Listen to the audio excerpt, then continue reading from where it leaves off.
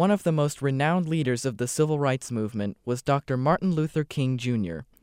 His assassination on April 4, 1968, caused already present tensions across the country to come to a boiling point. Clarence Shelley remembers the nation's reaction. This was a time when the country was in all kinds of turmoil. There was the death of Martin Luther King and the Vietnam War and the death of Kennedy, and there was just so much stuff going on.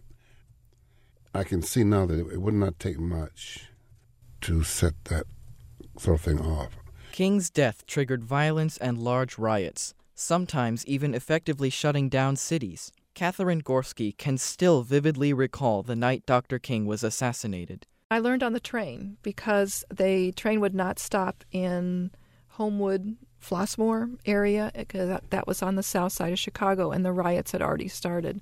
And so we went into Chicago, and I happened to be with a friend, one of the few times I was with a friend while I was traveling, and her father came to meet her, and he asked me where I was going. I says, well, I'll just take a cab across town and get to Union Station. He says, well, there are no cabs. There are no buses. There's no way for you to get across town except for to walk. And it was several miles, and I remember the look on his face. It was like, oh, I'm responsible for this girl, and I don't want to be responsible. I just want to get out of here.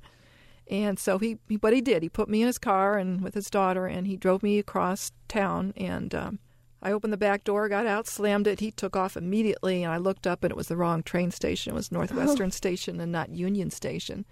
And by that time, I was starting to see smoke billow in the sky, and I knew that things were getting a little bit more serious. I walked on to Union Station, and later on that night, the train pulled out of Union Station. The whole south side was in flames. So you could see the flames, and it was a very impressive sight to make you think that you were really in the midst of something very historical. Clarence Shelley says King's death not only triggered riots, but also created uncertainty and fear among the African-American community. The fear was not knowing what was going to happen next, who was going to be in charge, who would be the next person to get shot.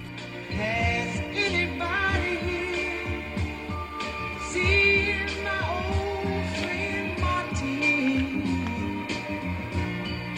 Can you tell me where he's gone? He freed a lot of people, but it seems